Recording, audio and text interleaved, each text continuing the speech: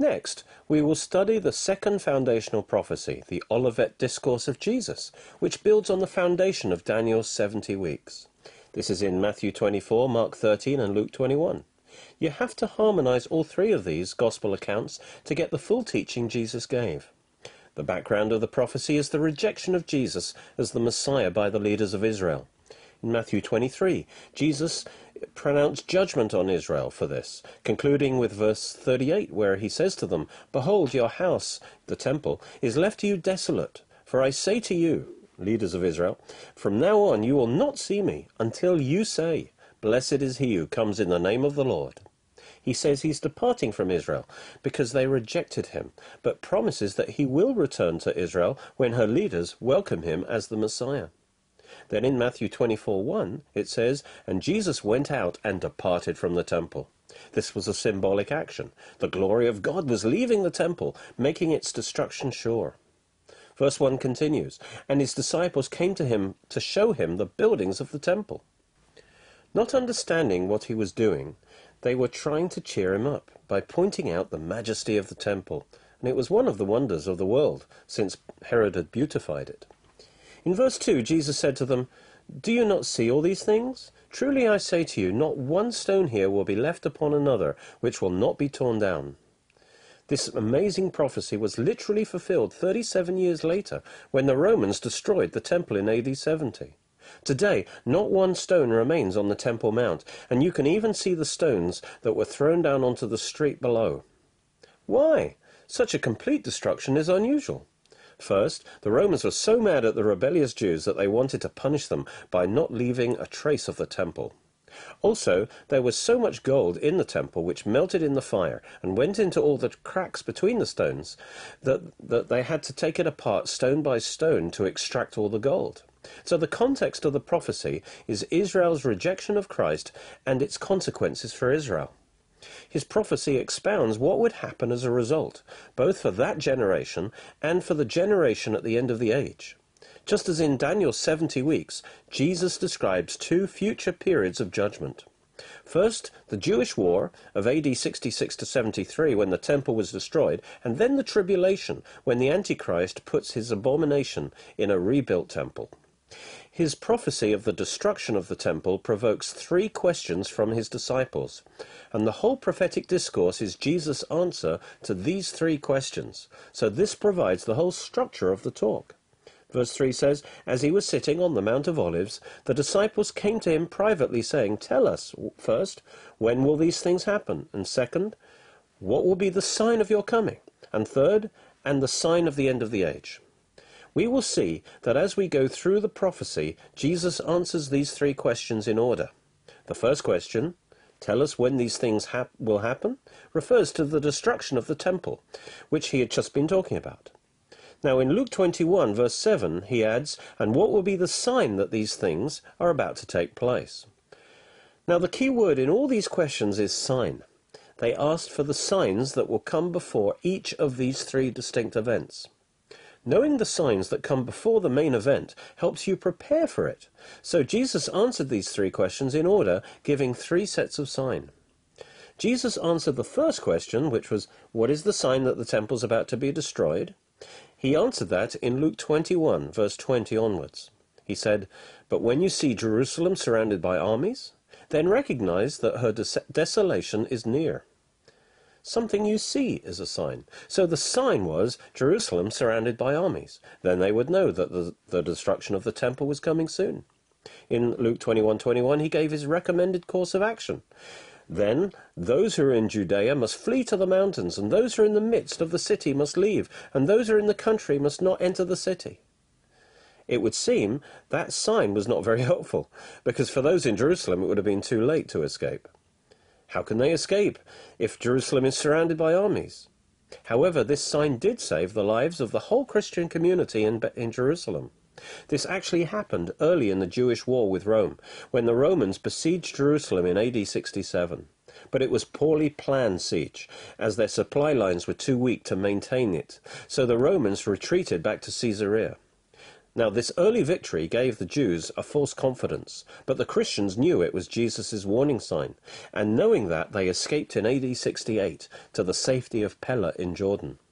Soon after, the Romans returned and destroyed the city and the temple in AD 70, just as Jesus predicted. Verse 22 and 23, Jesus explained, "Because these are days of vengeance," or judgment, "so that all things which are written will be fulfilled. Woe to those who are pregnant and those who are nursing babies in those days, for there will be great distress on the land and wrath or judgment to this people." Jesus said that the Romans were instruments of judgment on Israel. The reason was her rejection of the Messiah. Moreover, he pointed out that it would be a fulfillment of prophecy. He's talking, of course, about Daniel's 70 weeks, because Daniel 9:26 predicts that after the Messiah's sacrificial death, the people of the prince to come will destroy the city and the sanctuary, and its end will come with a flood, which is a symbol for an invading army. Even to the end there'll be war. Desolations or judgments are determined. Jesus continued in verse 24, Luke 21:24, "And they will fall by the edge of the sword and be led away captive unto all the nations, and Jerusalem will be trampled underfoot by the Gentiles until the times of the Gentiles are fulfilled." And this was fulfilled. Israel was scattered to the nations, and Jerusalem came under Gentile dominion. But notice, it will not be forever, but only until the times of the Gentiles are fulfilled. Thus, as a discipline on Israel, God measured out a certain set time of Gentile dominion over Jerusalem. And when this is over, Israel will be restored again as a nation in her land and regain control of Jerusalem. This also has been fulfilled in 1948 by the rebirth of Israel as a nation, and then in 1967 by the recapture of historic Jerusalem. Thus the times of the Gentiles have now been fulfilled, signifying that we are now surely living in the end times. Later in this prophecy, Jesus confirms that this restoration of Israel is the key sign that we're living in the last of the last days. Having answered the first question, Jesus now moved on to the second question, which was, what will be the sign of your coming? This is talking about his second coming.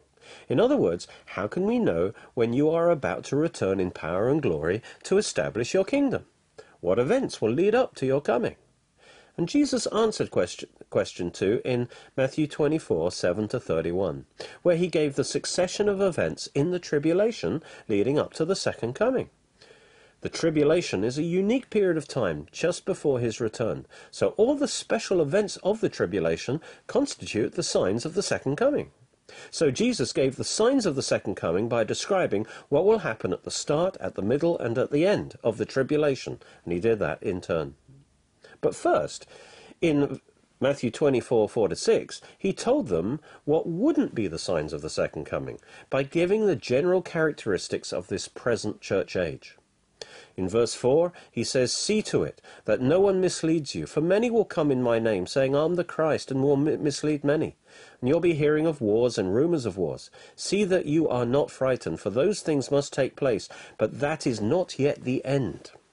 In other words, these are not the signs of the end. The word for end here is telos, which means the final end point, which in this context is the second coming. Its use here and in later verses confirms that Jesus is answering question 2. So false messiahs, false religions, conflict and wars will continue throughout the church age, but these are not signs that the second coming is about to happen. Then, having given what are not the signs of the end, Jesus then gave what are the signs of the end, by describing the tribulation. By saying, "But that is not yet the end," in verse 6, he's signalling the point where he turns from what are not the signs of the end to what are actually the signs of the second coming.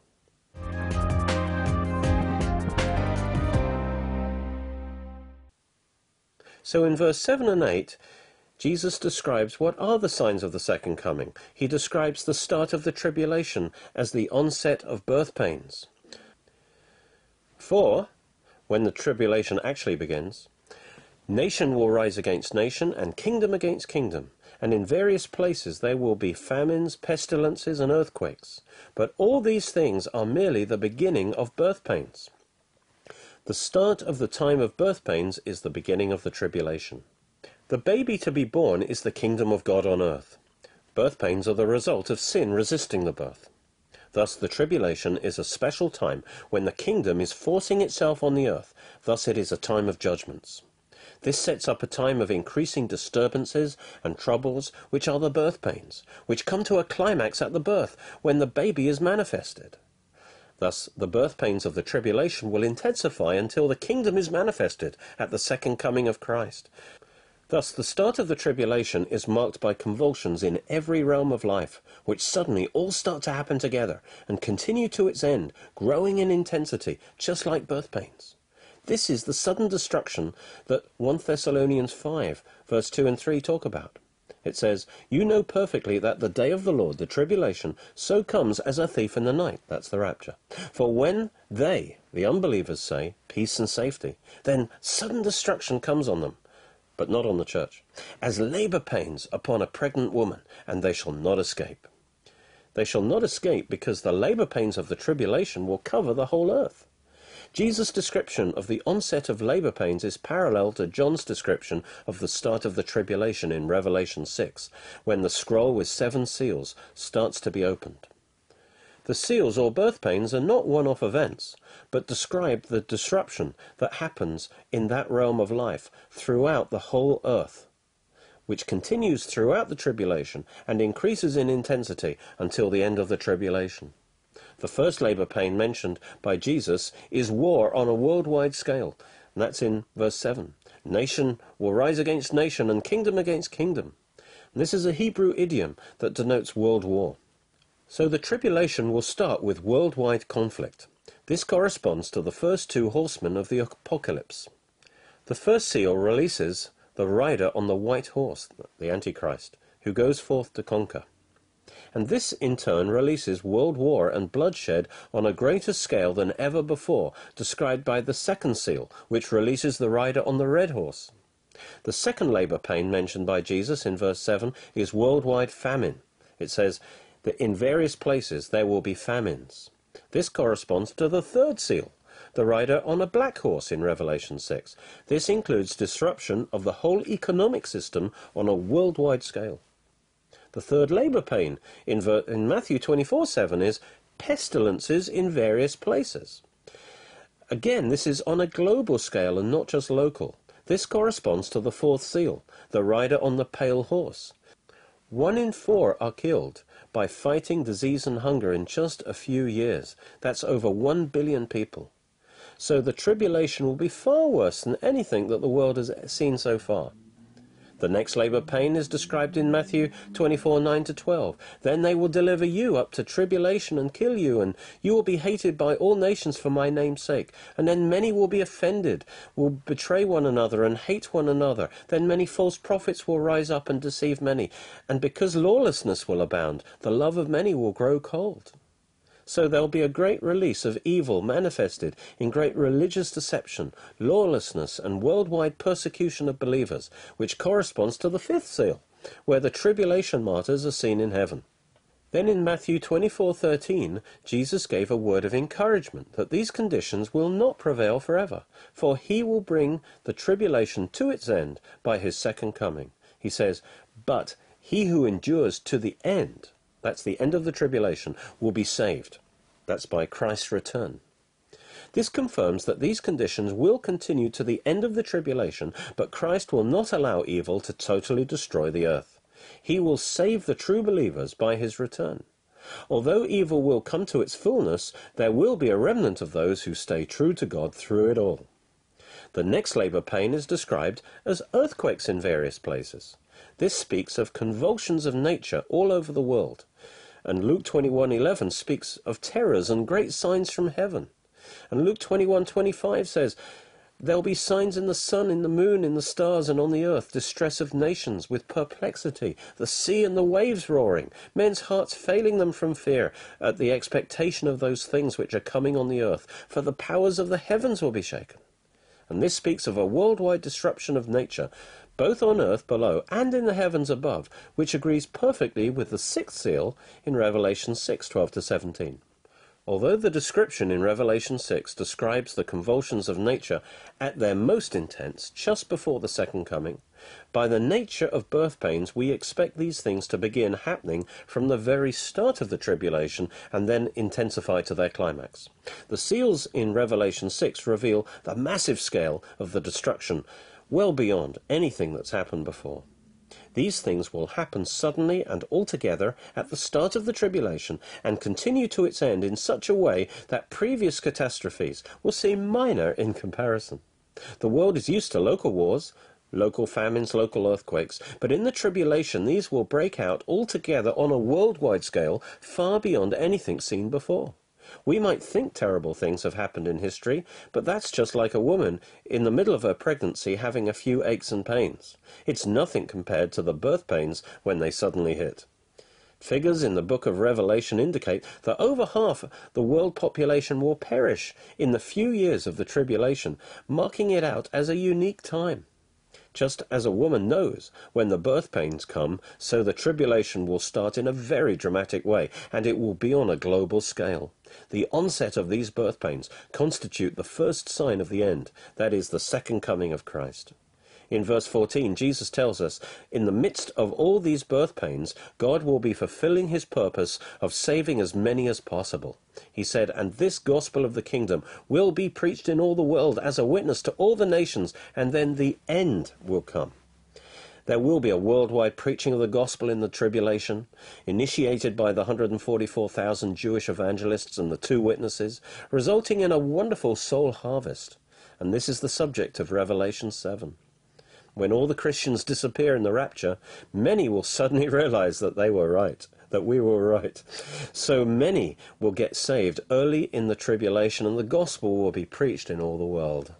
There's a similar verse in Mark 13:10. The gospel must first be preached to all the nations. However, this verse is talking about evangelism in the church age. So in the church age, the gospel will go into all the nations, and then also in the tribulation.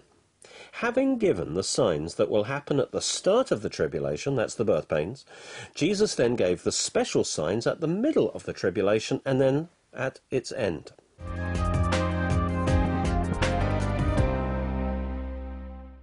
Let's look now at the middle. Next, in Matthew 24:15, Jesus revealed the sign of being at the middle of the tribulation, the abomination of desolation.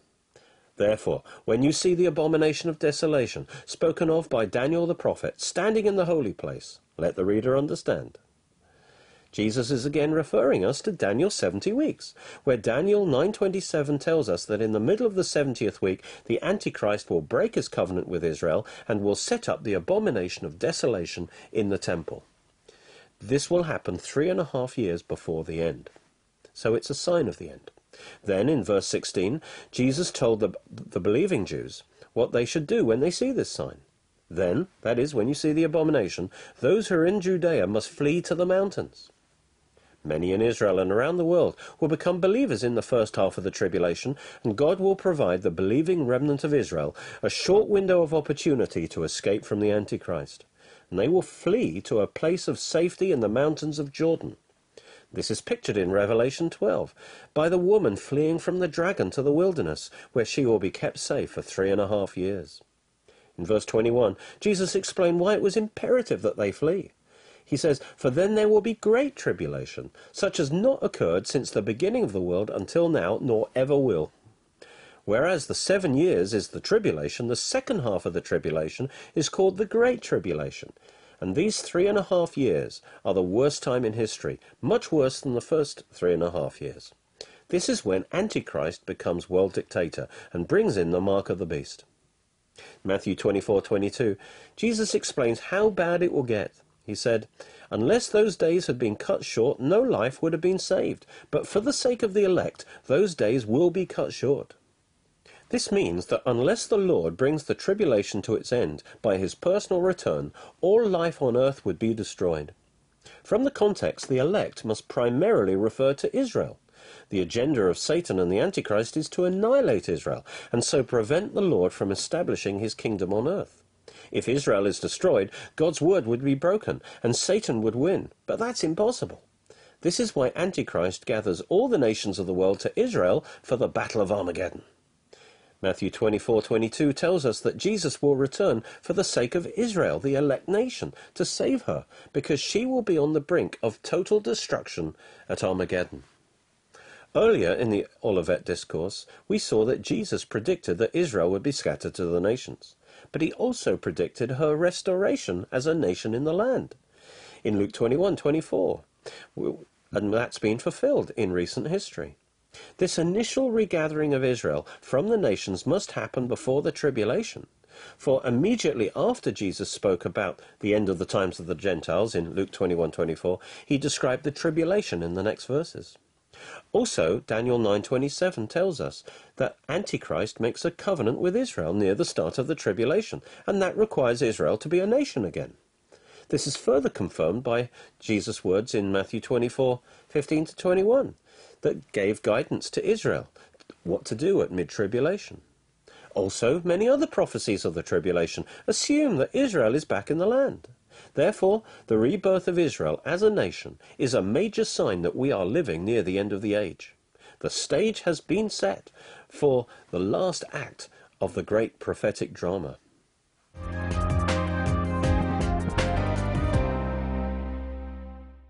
Next, Jesus described the final signs near the end of the tribulation, just before his second coming.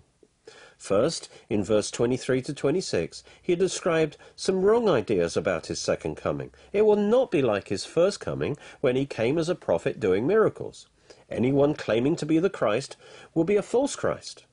And anyone claiming to be a prophet, pointing people to some so-called Messiah living on the earth, is a false prophet, he says. In verse 27, Jesus explains that when he returns, he will come in his power and glory, so you won't need anyone to tell you that he's come.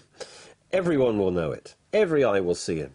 He said, "For just as the lightning comes from the east and flashes even to the west, so will the coming of the Son of Man be." In verse 28, he then describes where and when he will return. He said, "Wherever the carcass is, there the vultures will gather." This is a reference to the Battle of Armageddon. The carcass is Israel. The gathering vultures are all the armies of the world that will be gathered by the Antichrist to consume the carcass. Thus, since Christ will return to save his elect nation Israel, he will return to where the vultures have all gathered to eat her carcass, the land of Israel.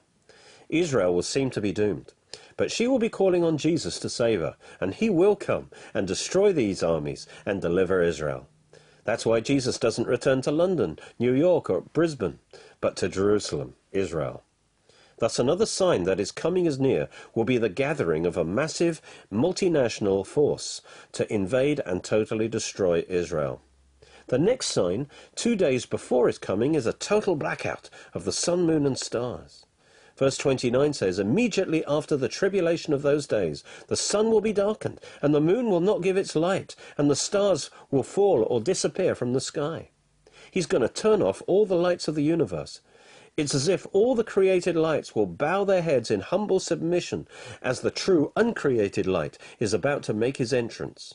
On that great and awesome day, only his glory will shine and be revealed. He alone will be glorified. On that day, the only light source will be the glory of God shining forth from Christ.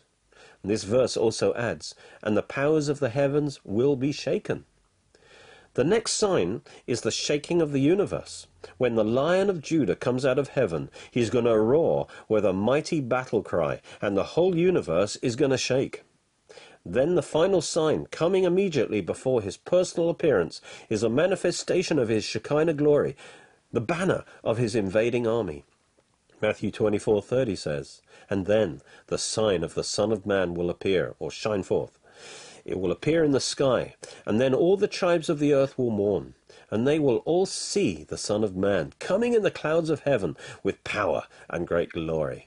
And this completes the sequence of signs leading up to his second coming. Many of these signs were revealed by the Old Testament prophets, especially Joel. Joel 2:10 and 11 says, "The earth shall quake before them, the heavens shall tremble, the sun and moon shall be dark, and the stars shall withdraw their shining. And the Lord shall utter his voice before his army, for his camp is very great, for he is strong that executes his word. For the day of the Lord is great and very terrible," or awesome, "and who can abide it?" This is the Lord's army coming from heaven. Revelation 19 shows Jesus riding a white horse with his army behind him on horses, and will be part of this army coming from heaven to earth. When an army goes into battle, it gives a great shout, and the Lord's shout will shake the heavens and the earth, and this will be one sign of the approaching heavenly army. Then Joel 2:31 says, "The sun will be turned to darkness and the moon into blood before the great and awesome day of the Lord comes." And here we see the same two signs in the heavens that happened on the day of the cross, that they will happen again just before his second coming. And the reason for this, repeat, is that the 70th week is rerun. This time the signs must be in reverse order. First the moon will turn to blood, which will signify Israel's repentance when she puts her faith in the blood of Jesus. Then the sun will be turned to darkness, signifying that the Lord is about to come to judge the earth. In both cases, the moon turning to blood represents the redemption of God's people, and the sun turning to darkness represents judgment. In the first case, it was the Son of God who was judged for our sins, but in the second case, the Son of God will judge those who dwell on the earth. Joel 3:15 and 16 says, "The sun and the moon shall be darkened, and the stars shall withdraw their shining. The Lord also shall roar out of Zion, and utter his voice from Jerusalem, and the heavens and the earth shall shake, but the Lord will be the hope of his people, and the strength of the children of Israel."